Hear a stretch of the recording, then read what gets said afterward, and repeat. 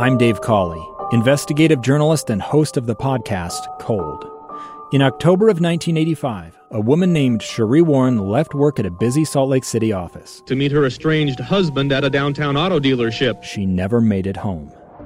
Sheree's car surfaced weeks later in Las Vegas. In the parking lot of a hotel casino. No one knows how it got there. Strange. It was strange. Both Sheree's estranged husband and her boyfriend raised suspicion for investigators. I kind of thought that he might have done something. But no arrests were ever made. In Cold Season 3, we dig into double lives, make new connections in the case, and examine the difficulty raised by reasonable doubt. We want answers just as much as anyone else. They have creeps like that now too, so nothing's changed. That's the new Cold Season 3, The Search for Sheree, now available anywhere you get your podcasts. Inside Sources, Eye on the Hill 2023. Live coverage from the state capitol. On KSL News Radio.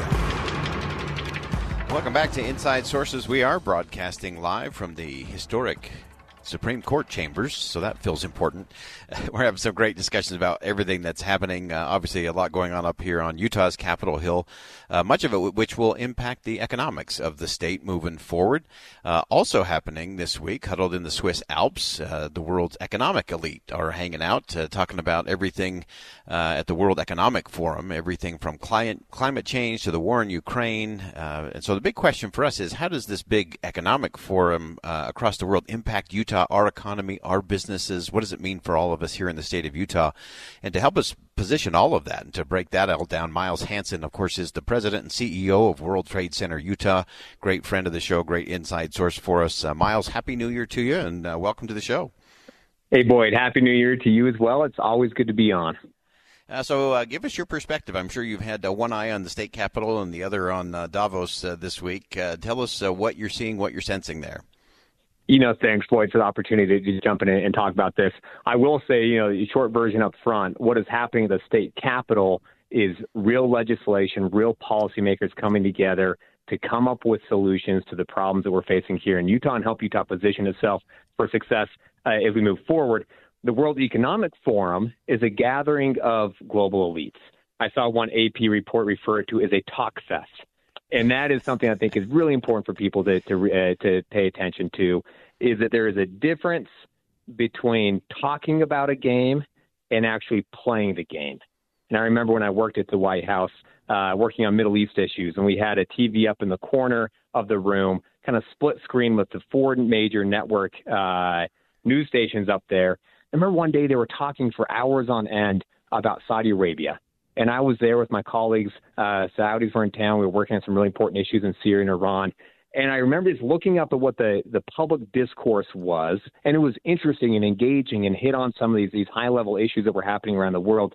But it was so different from the reality of being in the trenches playing the game, just like it is watching the Super Bowl pregame show or the postgame show. And they bring players on to talk about the game versus anybody who's played the game of football, and you're in there in the trenches hitting each other, tackling, and everything else. And so that's what we're seeing at the World Economic Forum, is a global elites coming together to talk about global issues.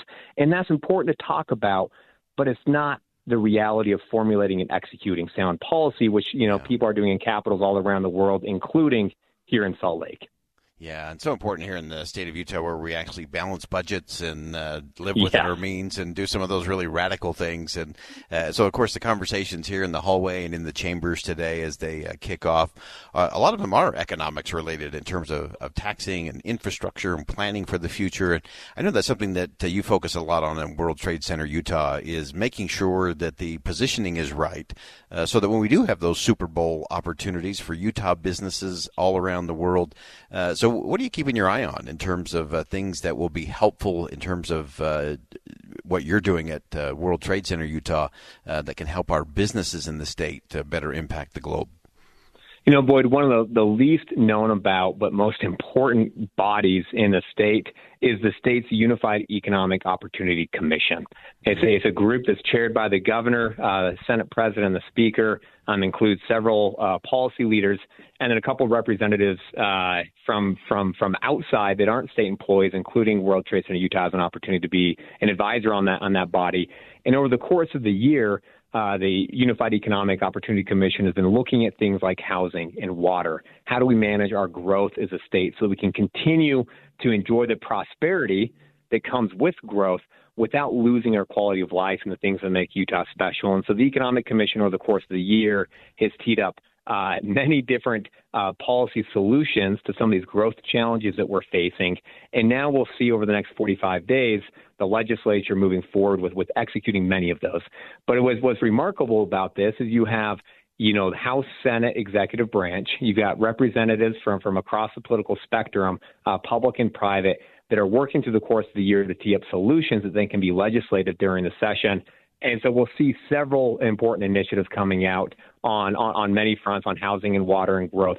From the World Trade Center Utah perspective, one thing that I think is absolutely critical is that the state continues to lean into this global engagement. What we're seeing, and this is true with what people are talking about in Davos, is that how interconnected the global economy is, and we are in an incredibly dynamic period around the world, whether it's Russia and Ukraine and geopolitics, whether it's this rapid increase of industrial policy or government intervention in the economy at the national level in the United States and other parts of the world. It really is challenging for businesses to make sense of all of this.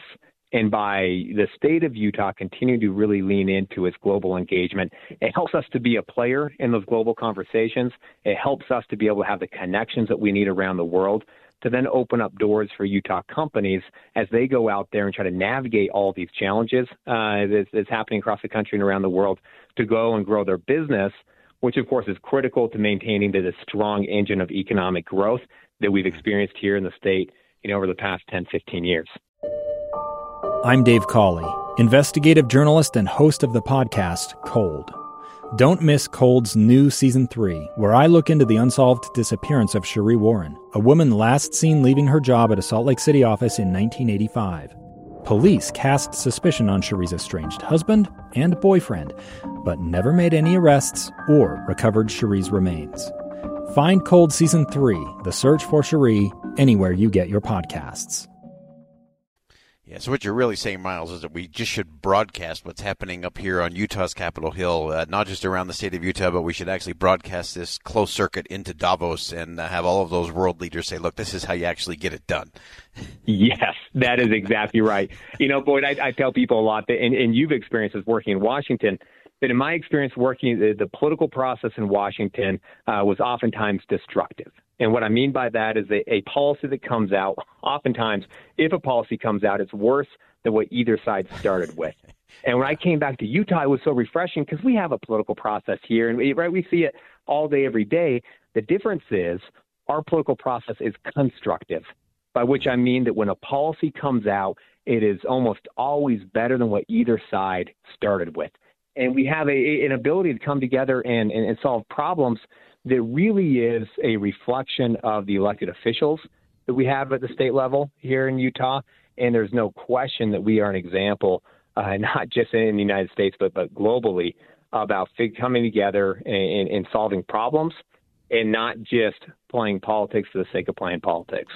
Yeah, absolutely. Miles Hansen, always appreciate your perspective on this, and it is such a great Utah model that we can point out there. And obviously with the economics and inflation and all those other things going on, how we get things done around here really matters. And it's not one of those, like many of these big events around the world, of after all is said and done, more gets said than gets done. It's really actually getting to the doing part that actually matters in the end. And I just love the fact that here in Utah we can have this economic commission looking at things globally, and that we can have the executive branch and the legislative branch, and we can have outside partners and private organizations together to really look at it in terms of what's practical, what's tactical, what can get done, what's sustainable, and how do we prepare for the future. And Miles, always appreciate your perspective on all of this, and we look forward to having you back real soon. Yep, sounds good. Thanks a lot, Boyd. Have a great day. All right. Again, that's Miles Hansen from the World Trade Center Utah. He's the president and CEO, and great perspective there, and really kind of framing that in terms of what is going on in Switzerland, with a lot of talking and a little bit of whining. We had a little bit of a whining going on from the president of France, talking about some of the things that President Biden has implemented as it relates to things that are maybe cutting down some of their trade or some of the things that they're working on. So those will be things to watch and see. Obviously, the inflation piece, I think, is a big part of it. As Miles Hansen mentioned, the war in Ukraine, I think, is top of mind for a lot of folks. And actually, the First Lady of Ukraine spoke, and I think gave, once again, a very stirring message to those leaders in Switzerland today that, look, we can't just talk about this. We have to do things about this, and nothing drives freedom more than good economics and good entrepreneurship. I think it is the real driver of freedom around the world. All right, we're going to go ahead and step aside for bottom of the hour news. We're broadcasting from the historic Supreme Court chamber here at the Utah State Capitol. KSL is broadcasting from the state capitol all day today. Stick around. We'll step aside for bottom of the hour news. Much more to come from Utah's Capitol Hill on Inside Sources on KSL News Radio. Stay with us.